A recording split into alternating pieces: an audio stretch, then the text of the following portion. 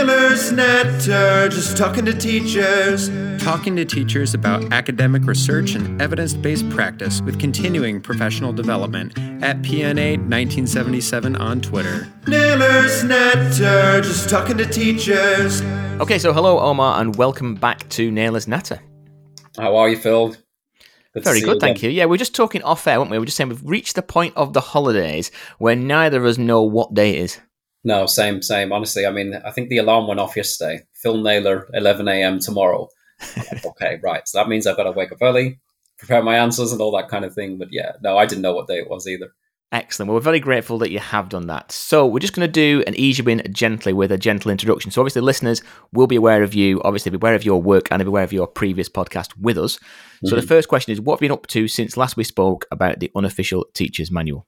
Oh, man. So, been in the middle of a pandemic. Watching Tiger King, you know, the way a lot of people did. I also, so TikTok came out around about that time as well, as you know. So I got hooked on these shuffle tutorials. I was like, oh, I can do this. And it just became a thing because the gyms were closed. And I needed something other than running, because normally it'd be boxing and running and a bit of weight training too. But I needed something else. I was like, you know what? I remember dancing because I learned that shuffle a few years ago that went viral. I was like, all these tutorials, I'm just going to develop it further. And that was so much fun, you know, just doing that through this whole time. And then obviously I actually, just before lockdown,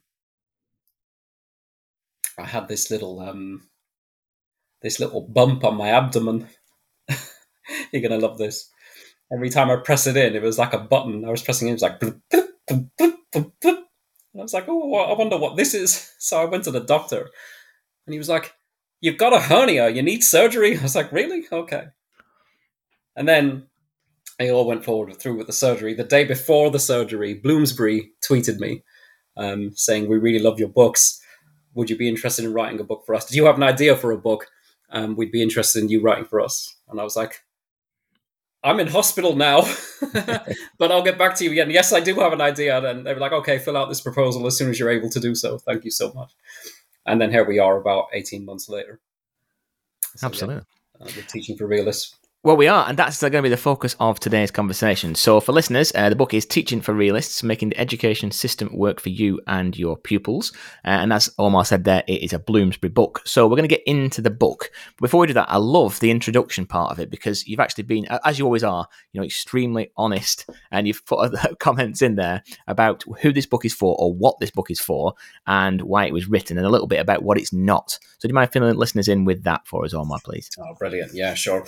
So the book itself is about the issues within the education system and how to better manage them, work around them, cope with them, basically make them work or overcome them, make them work for you, the teacher, and for the students. So what I'm referring to is things like, for example, if we say an example would be, say, the curriculum. Okay, which is what we're going to talk about later anyway. So there are issues with the curriculum, which a lot of teachers seem to complain about almost. Curriculum being too narrow. There's issues with the way behavior policies work at school. There's issues with the way rewards are issued at school. You know, so it's about overcoming and dealing with those. Ofsted would be another one. And the purpose of it is, hang on a second. I'm just sipping my coffee there too at the same time. Because a lot of new teachers, when they enter the profession, they're not aware of a lot of these issues. They don't know the obstacles which they're going to come across and how to deal with them. And that can lead to a lot of frustration and anxiety, disillusionment. So the aim of the book then is to save them time in terms of trial and error and advise them on how to deal with those issues so that they are not later on frustrated, anxious, etc., etc. Yeah, and I mean, it's going down really well, isn't it? So obviously I'm seeing a lot of people who are reading the book on their summer holidays.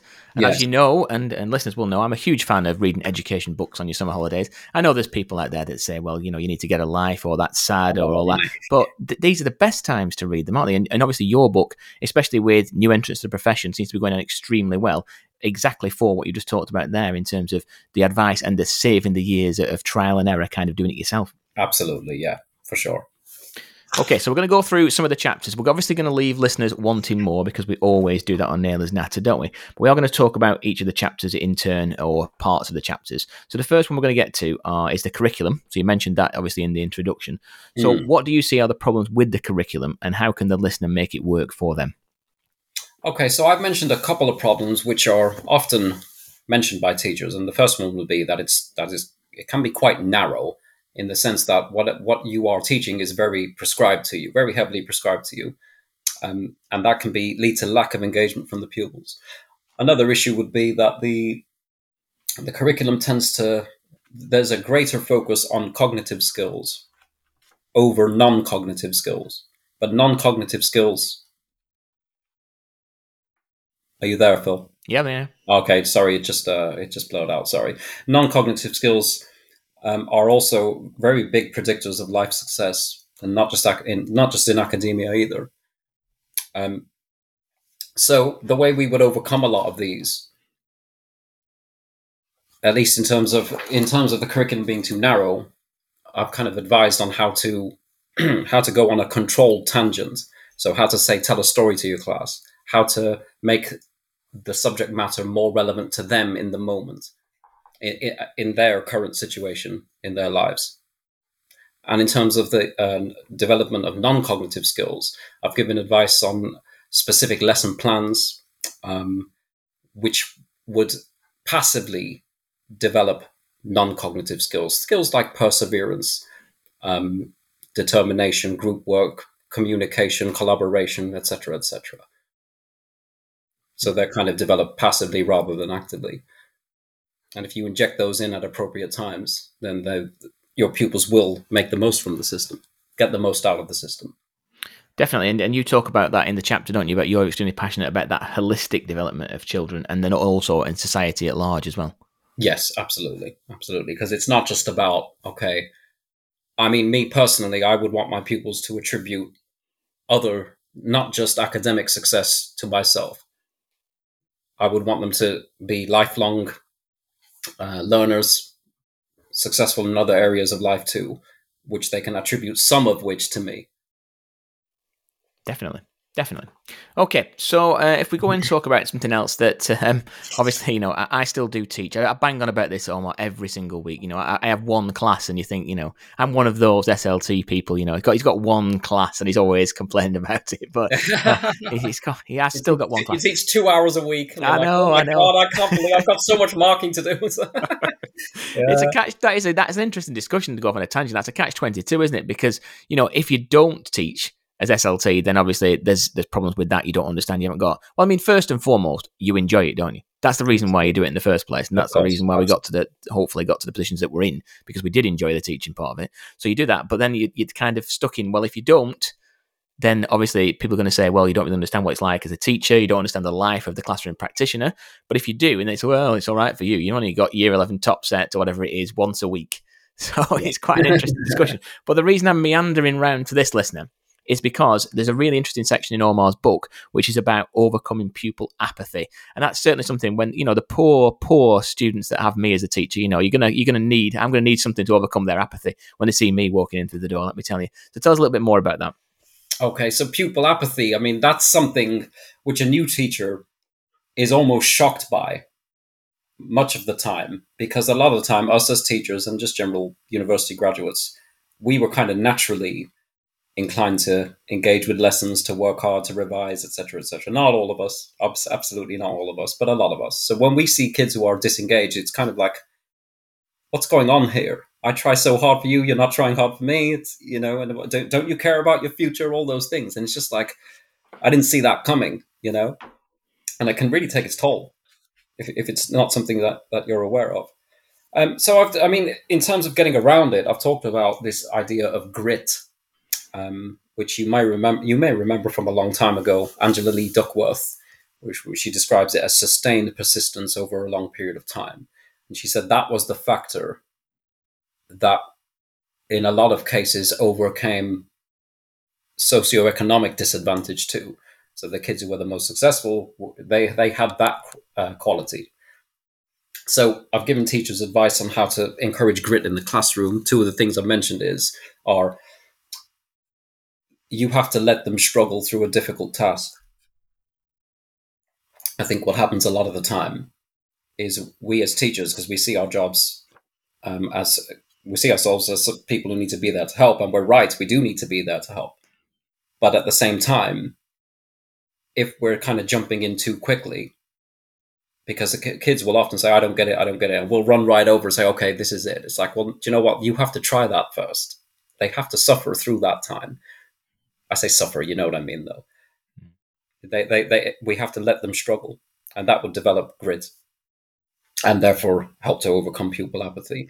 So other advice I've given on how to kind of encourage grit in the classroom is have a list of forbidden phrases. And I actually got this from Sophie Bartlett. She's also on Twitter. For example, forbid your pupils from saying, I don't get it. There's a whole list of them. So I don't get it. I don't get it is not a question. You have to ask questions. Encourage them to ask questions about the question rather than just say, well, I don't get it. I don't understand, etc., etc. And also, something else that can overcome pupil apathy is if the teacher is inspirational. Now, there's a lot of inspirational teachers. And it will still be the case that some pupils are still apathetic. So it's not all down to the teacher. Well, you're not inspirational. It's your fault. Your pupils don't want to learn. That's not what we're saying. But you can do a lot as the teacher. And one way to be inspirational would be to show a lot of passion for your subject. Okay, so be overtly passionate. There's a lot of discussion you'll see in the Twitter world about displays, that we shouldn't spend time doing all this work and it doesn't make a difference. It might not make a direct difference, but I believe it does make a difference because that passion hopefully will rub off onto your pupils. Another way is to prioritize effectively. So in my experience, a lot of kids, let's say they did a test which you really, really kind of psyched them up for. Okay, so this is a really important test. I want everybody to do well. If you have that test ready and marked for the next lesson, that is something they'll look up to from you as a teacher. So every now and again, you know what, just tell them, say, look, I want to see you doing well. I want to know how you did. I didn't want to wait till next week to mark it. Okay. Nailers, Natter, just talking to teachers. Definitely. And if you talk about your passion, and obviously you're very passionate about teaching as a whole, but obviously about your subject as well. Yeah, no, for sure. And we may get to this later on, might we, in terms of the TikTok videos from your lab, which are just absolutely, inspirational. And I just chuckle away. I'm going on a side tangent here, Omar, but the one about the photocopier. It was just priceless. I just thought, it's just so true. But we'll touch on that later. We will. Well, speaking of paper, that was a great segue, wasn't it? From photocopiers, paper into paperwork. And this is what I like about the book. And we talked about it before in terms of saving new teachers all the time and effort into kind of trial and error. And something around paperwork, you don't realise it. And obviously, listeners will know. And we're talking about maybe recording a video, aren't we, Omar, later on, so people will see how old I am. But it's a long time since I started teaching, as we regularly say. But you still remember how shocked you were by the amount and variety of paperwork that's required. And I love that chapter that you talk about with paperwork. So tell listeners a little bit about what paperwork is still involved with teaching and how can a listener make the paper work for them. So what is commonly referred to as paperwork, bureaucracy. I've used those two kind of synonymously, So first off, it would be the lesson observations. So I would see that as bureaucratic in nature. And in terms of getting through those, I think a new teacher has to remember that lesson observations, they are developmental, but you are also being assessed. Okay, so as an NQT, for example, your observation will not be treated in the same way as it would as a PGC, where it's very developmental, at least in the early stages of the PGC. So in the NQT year, it's very much, it's developmental a little bit, but you are also being judged. And it's important to remember that. And the way to kind of do your best, what I advise is to plan in detail. So have a really very detailed lesson plan. For the reason being, it's good for the observer to see your thoughts, and it helps you to plan your own thoughts too. Sometimes when you put it in writing and it's all there in front of you to follow a logical sequence, etc., etc. It can also serve as a backup. Like if your lesson goes wrong, the first question that's going to be asked is, "Well, what was your plan?" You say, "Well, it's right here." Some people might not agree with my logic there, but it is what it is. Also, paperwork, so book scrutinies. I mean, I've mentioned those in the unofficial teacher's manual as well, actually, but I glossed over them here too. And that is to anything in a book scrutiny, anything in your books, make it obvious. So if you've got, let's say you did some assessed task on a worksheet, and the worksheet is stuck in the book, but the kids folded up the sheet 20 times and then stuck it in. It's like, well, don't hide your marking, have it right there. Train your kids to not do that. To have it kind of visible. The other one would be performance management. So the target system, numerical targets, teaching targets, etc. The general guidance I've given is that obviously if it's a numerical target and that's kind of dictated to you, then you don't really have much leeway in it. But if it's a target which is not numerical and it involves you doing something, and what I've advised is that you pick something that you are already doing. Okay. Now, that's not me saying, okay, well, you're not going to develop then if you just pick things you're already doing. No. There's many ways a teacher can develop. I mean, the idea is that you get through your performance management. Okay. So if you pick something you're already doing, do it, carry on doing it, but do it better. So pick something you're confident in. Okay. This is not saying that you don't take risks, etc., and you kind of just stay stagnant. That's not what I mean. There's many ways a teacher can improve. Okay, but where your performance management is concerned, you are better off playing safe. And also, because it is very target driven, so evidence will be asked for. And evidence is more important when you've not met a target. Okay, so let's say a target was 89% not A to C, I was going to say 7 to 9 for your top set group, and you only get 65. The first question that's going to be asked is, well, what did you do to try and ensure that you would get that target? Okay, so then you can say, okay, well, I did this, and have it all ready. And this is the other thing is that, because obviously I'm not trying to scare people, a lot of schools will not necessarily fail you. In fact, they probably won't actually, for not getting one target. A lot of them will say, well, actually, you know what? You got the other two and you did X, Y, Z for this one. It's fine. Okay. So it's all about kind of just having that in your mind and keeping evidence as you go along.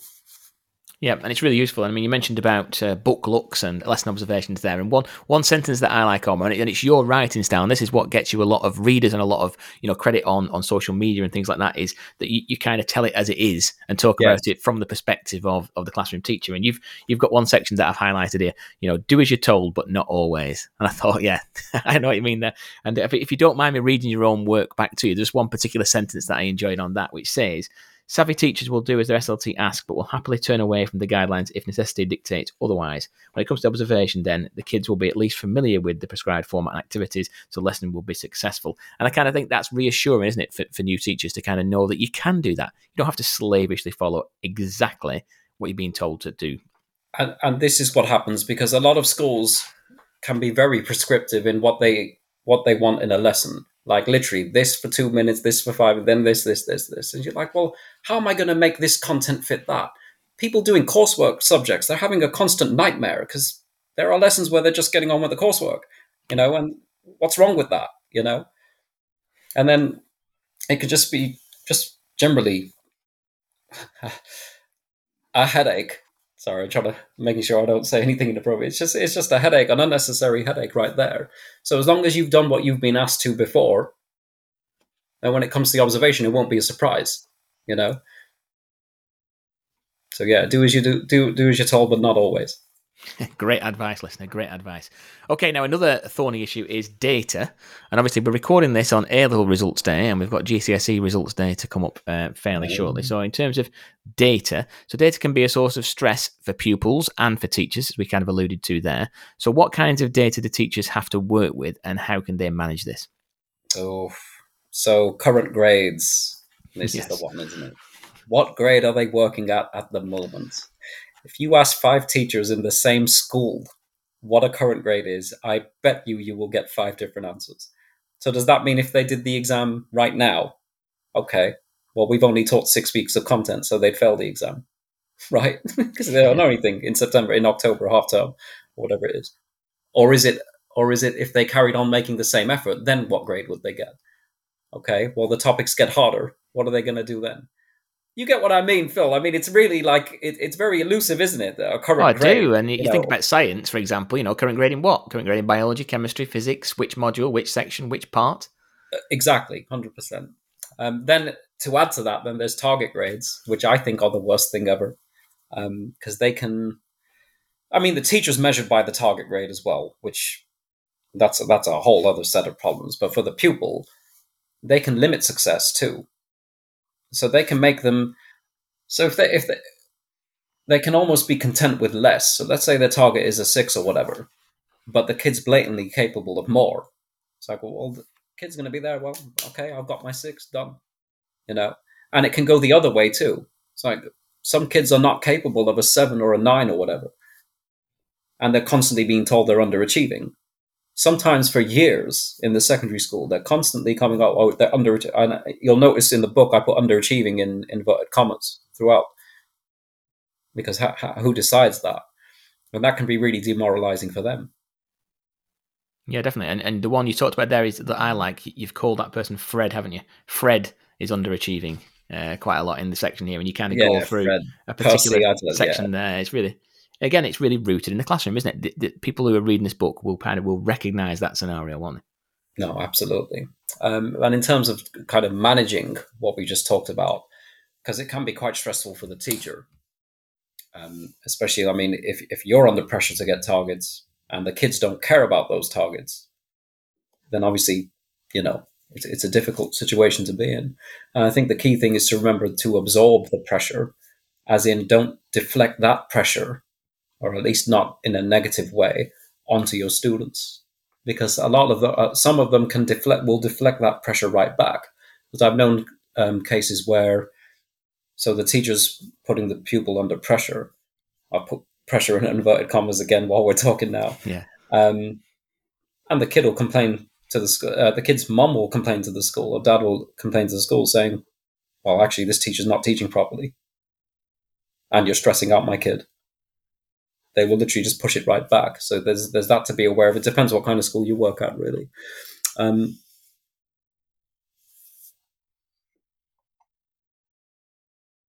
Yeah, we talked about it being demoralizing for the pupils too.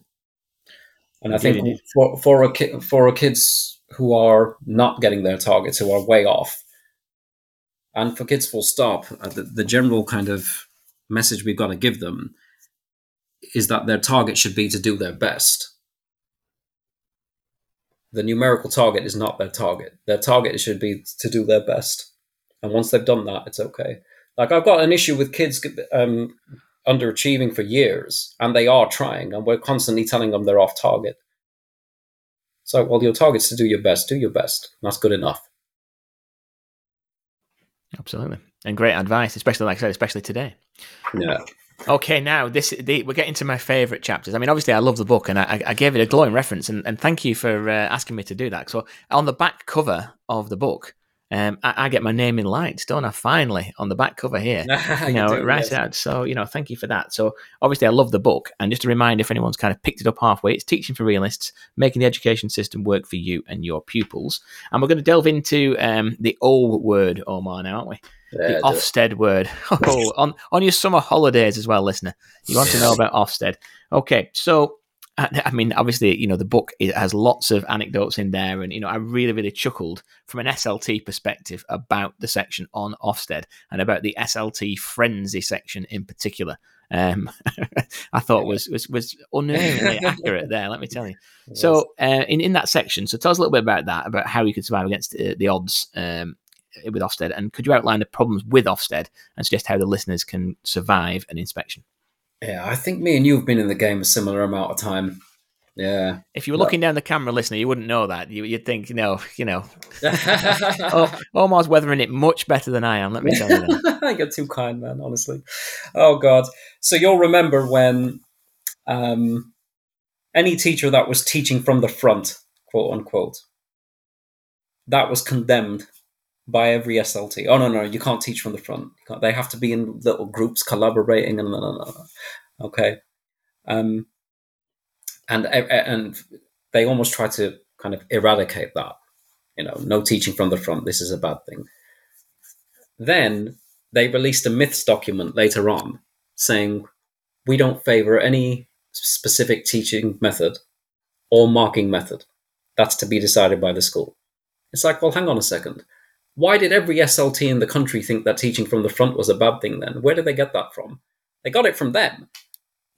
Same thing with triple marking. A lot of schools switched to triple marking. And, spending 15 hours a week, I'm not going to get into the details of triple marking, just spending a long time doing that. Then again, in their MIFS document, as I said, they said, oh no, marking policies to be decided by the school. We don't favor any specific one. It's like, well, why was everybody doing that then? There's been some confusion somewhere.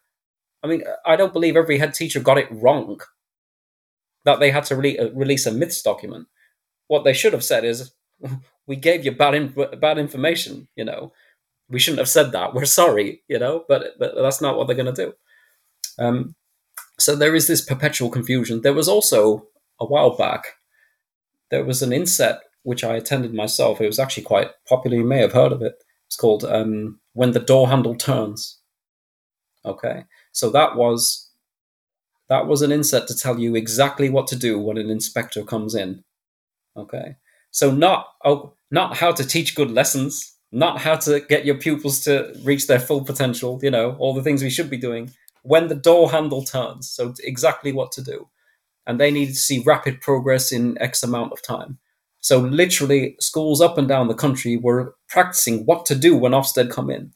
What a waste of time, And if you didn't do that as well, because there were people who were getting unsatisfactories, I remember this, for doing the register when Ofsted were there. But you didn't review your learning objectives. So what? You've only been here 3 weeks. Yeah, honestly, it was absolutely horrible. And of course, they have a big results focus, which from that, they end up creating their own problem.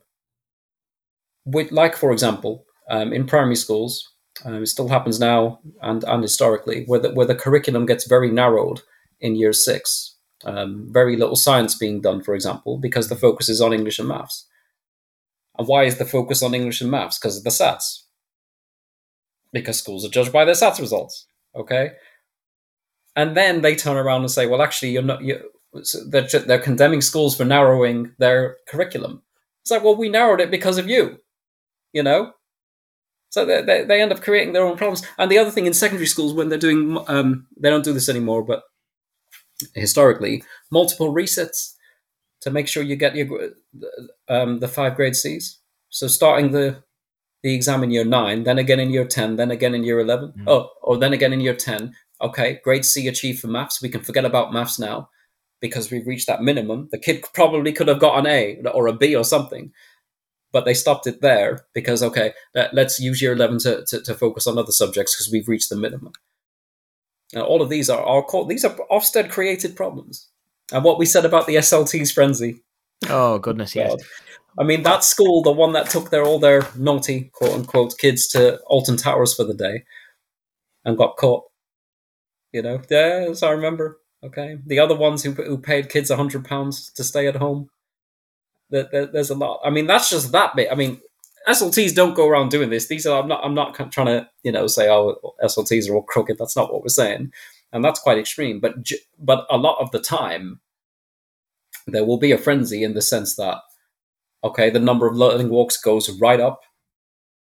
And it will be what annoys me the most, or has annoyed me the most in the past, where it's like, when Ofsted come in, they're going to want. When Ofsted come in, they're going to. When Ofsted come in, they're going to. Everything starts with that. Mm. I mean, one of the great things when I was doing the research school was that we got time to kind of step away for a few days a week. So a couple of days a week we'd be out of the classroom, we'd be kind of running courses and things like that. But it gives an opportunity to kind of speak to teachers, speak to leaders and find out a little bit more about that. And the number of lethal mutations and things like that have come from people reading Ofsted guidance. And, obviously teachers are busy, leaders are busy, they don't have time to read the amount of documents that come out all the time. But, a little bit of information in that sense can be quite dangerous, can't it? Because you take one thing in isolation and then say, right, that is what we're going to have to do.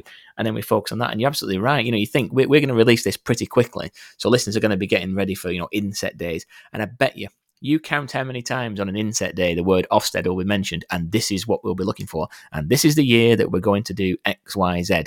Because we've seen a little bit of guidance on it. We think that's, and I'm not being as you weren't, we're not trying to bash people. We're just trying to inform people. And that's what you do with the book. Because if you're a new teacher, it can be quite difficult for you to understand what is required of you when an inspection takes place. And you've kind of taught them through step by step and said, this is what you can expect. And after that, even I came away reassured, and I've been through goodness knows how many Ofsted inspections over 22 years.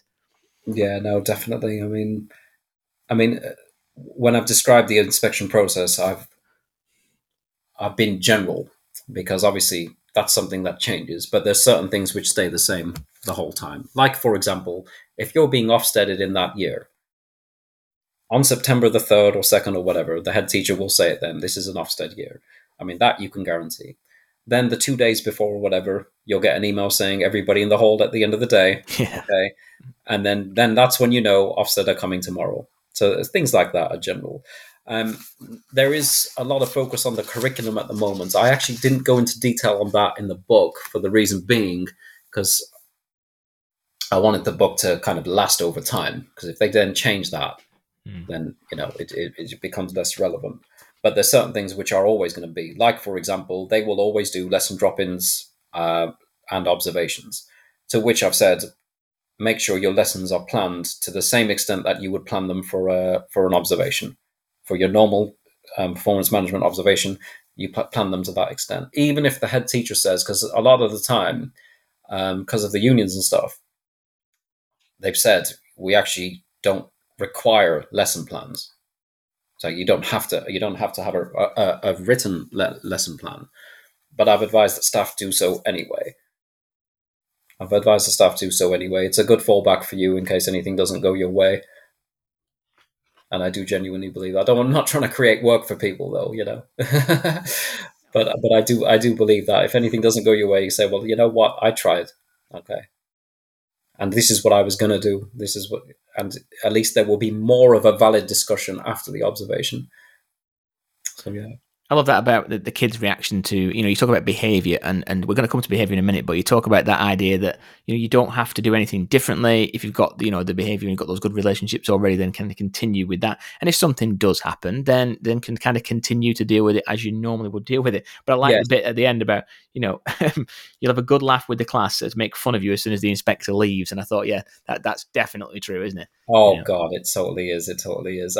Because at least in secondary schools, a lot of teachers, that the moment they say Ofsted, you're going to think, right, I've got year 9, period 3, period 4 that day. There is no way they're going to behave, and oh my God. And that will really preoccupy you, because you don't want a class misbehaving with somebody watching too. There's no worse feeling, But what you'll notice is a lot of the time, kids actually don't misbehave. They actually don't. When somebody comes in from outside, somebody who's important, most of the time, I say most because it's never all of the time, they will actually behave a lot better. And if you fear that they won't, then the thing is to speak to somebody in advance. You got to say, look, I've got these 3 kids or whatever, and I know they're going to be hell-bent on ruining the inspection because for X, Y, Z. Just tell somebody in advance. Make sure you do something about it in advance. Don't just let it go through. No, absolutely. Right. Yeah. So segueing nicely into behaviour. Now, obviously, you've written quite a lot about behaviour, and you obviously talk quite a lot about behaviour as well. So what do you see the common issues with behaviour policies? Okay, so the policy itself. Okay, so most schools use some version of the consequence system where it's like warning 1, warning 2, detention. Carry on misbehaving after that, sent out of the room, isolation, etc., etc. So it's the policy itself. There's no real issue with it. I think they are effective policies when they are managed correctly. The problem, if you will, is that often new teachers are kind of, how can I say this? They're not punished necessarily, but it gets flagged up that they are overusing the behavior system. So they'll be setting a lot of detentions, which is okay for a bit. It's okay for a bit when you're trying to establish yourself. But relying on detentions is something that will be flagged up in a school. Okay, so the idea is that you use the behavior policy as a fallback. So you set sanctions, etc.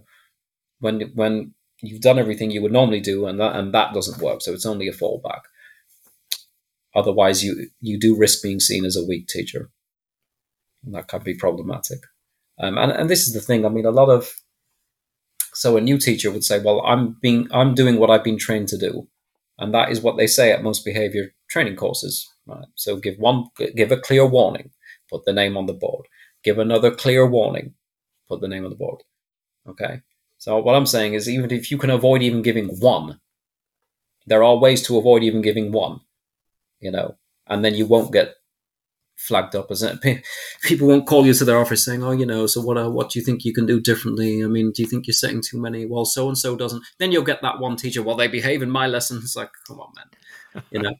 I'm only laughing because, and again, shameless plug for Own Book here. I've got a scenario where that happened very, very early on. So I don't want. It's not about me, this particular interview, but that phrase of all phrases is the worst thing to hear. I remember as an NQT going to see the deputy head, and the deputy head was extremely nice person and well-meaning, and didn't understand the impact of that phrase. But oh, I can't understand why you've got a problem with X, Y, Z. Oh, they all work well for me. Yeah. Well, brilliant. Yeah, exactly. Thank you for that. That's really helped. I mean, there's just so many reasons why that might be the case. Like in secondary, for example, you don't always... They'll say, well, he or she behaves well in my lesson. It's like, well, who are they with in your lesson? Which other kids are they? Kids bounce off each other. Kids have different levels of interest in different subjects. There's literally multiple reasons for that. And some teachers don't have as high of standards for behavior either. Not that I'm saying anybody who says, well, they behave in my lesson has low standards, but you understand what I mean. There's difference. Like I like pin drop silence most of the time if they're working. But some teachers don't mind a bit of talking. Then you say, well, they behave in my lesson. Well, you're letting them talk. You know what I mean? It's like there's so many factors involved in that. So I talked about how to de-escalate so that it doesn't get to the point of a sanction. Okay, so I've mentioned the way you walk, the way you talk, the way you move around your room, everything, like the subtle things, which you pick up on when you observe a teacher after so many years of teaching. One thing I recommend is having a quick word. I call it a quick word. Right, so I'll say to you, Phil, can you stand outside for a minute? No, you're not in trouble. I just want to speak to you. Then you speak to the kids, say, look, you're forcing me to give you a detention. All right, so I'm only going to say this once. And then when you take away the audience, they come back in and hopefully behave differently. Naylor's Natter, just talking to teachers. Yeah, and I mean, in terms of that, that's what I like about this, that, there's lots of books been written about behaviour, and lots of them have got a lot of theory and a lot of, kind of evidence behind that, and that's good, and that's great. But then if you want something that's going to give you a very, very, direct way to kind of improve behaviour in your classroom, especially, like I said, if you're reading this before going back in September or before starting your first job in September, these are really kind of pragmatic bits of advice that it's taken us, hasn't it, Omar, many years to kind of realise work. Things like you said there, you teach your body language, prioritising behaviour, but about nipping it in the bud, the quick word, the phone call home. Phone call home, really, really powerful, and, any meeting that you can have as well. Absolutely, the phone call home. And this is... do you know what? I think I made my first phone call home after about 3 years of teaching. I was that just terrified of it. You know what I mean? Because I think I'm from that generation which doesn't like talking on the phone, but I'm used to it now. It's all good. But But no, it can make such a difference. It can make such a difference. And this is the thing, because you don't have to go through the headache of setting a detention, because that usually involves paperwork in itself. You have to chase it up. You have to fill out the form. You've got to tell the kid that then they don't turn up. Then you've got to set another one. And then, honestly, it's just, if you can avoid it, avoid it. I'd say, unless there's something, because I don't want to give bad advice either, because there's some schools which will say you must set a detention for this incorrect uniform, for example. In which case, you have to do what your SLT say. Don't do what I say then. Yeah. Do you know what I mean? If they say, right, kids with 5 earrings in one ear, you've got to give them detention, then that's exactly what you do. Don't do a phone call home then. Yeah. I know just that quick chat can save you a lot of time. And this is the other thing, is just to keep ringing as well. Mm. I wouldn't stop at one. Like, if they do it again, then you think, well, I rang before. No, ring again. Yeah, There's no harm in that. There's no harm in that at all. No. Mediation is good too. Like if you've got a kid who's just like repeatedly getting sent out and they're just completely defiant, have a meeting with them and the pastoral lead, so the head of year or whatever, or whoever, and you can say, like, look, I'm trying to get along with you. I can see that you've got some good qualities. Your friends seem to respect you. You're a lively character. We need to see some of those used in the right way. Otherwise, I'm going to be forced to send you out. That's mediation. I don't mean restorative conversation. I don't mean that. How do you feel? What do you think happened? I don't mean that. I mean, mediation's different. Yeah. No, definitely. And I mean, in terms of the behaviour policy you've talked about there, and quite often behaviour policies, and I'm guilty of this, and I've said it previously, can be extremely long documents, can't they? They go on for page after page after page. But again, this is why this book is so good, because you've given some real advice, hence Teaching for Realists. So in terms of when meeting a class for the first time, I really like that, because, those things are kind of counterintuitive to those of us that have been doing it for a long time. But it's not always obvious, is it? So again, if you're picking up this book and you're ready to start in September, seating plan, talking about the rules and making sure that they're very clear, both, from a science teacher point of view, perhaps, in terms of lab rules, but also in terms of classroom rules for your classroom that work within the policy. So they're really interesting and really useful as well. Definitely. I mean, I think when you see a class so to anybody who's listening who's starting in September, when you see a class for the first time, you need to exercise as much control as possible over that. So I know some teachers will put the seating plan on the projector and say, right, guys, to your seats. I personally would not advise that, because then they're doing it independently. I would say, right, I need you, say the name, here. Next to you, I'd like you sit here. Because the message they get is that you are in control. And I don't mean that in a horrible way, Don't mean that. You're the authority in the room. They have to respect your authority. So the more you can exert your authority in that first meeting, the better. The easier it's going to be later on. No, I absolutely agree, and I still do that now. Yeah, no, absolutely. Okay, right. Let's get into rewards. So obviously we've talked about behaviour, but let's now talk about some rewards. So what are the problems with rewards, and how can the listener use them effectively? I think the main problem with rewards is that they're almost issued in a very artificial way at schools. Like, they have quotas, like not certain kids rather, but there has to be certain rewards for certain things. And often you're kind of choosing somebody because you have to. Like, for example, if you've got a certain amount of tokens, reward tokens, whatever they call them at that school, at your school, you often have to give a certain amount every lesson, in which case you're literally finding things to reward which are not worthy of the reward, which for me at least devalues the reward. That's one of the problems. So just the way in which it's done. And I also think that teachers are encouraged to reward things which I consider basic. Like the basic stuff. People who are complying with basic behavior rules, for example, or have just, shown up in the lessons, like a reward, well done, a second. No, I don't think that. To make the rewards more effective, generally speaking, it's what you say to the kid when you issue the reward too. And because it's the words that stick, it's not the token or whatever it is you give them. So you can say, look, if you keep this up, well done, excellent work. If you keep this up, you're going to have a lot of success later on in life. That is something that would stick with them. You're going to get really far in life, rather than just putting it on the system. Here you go, done.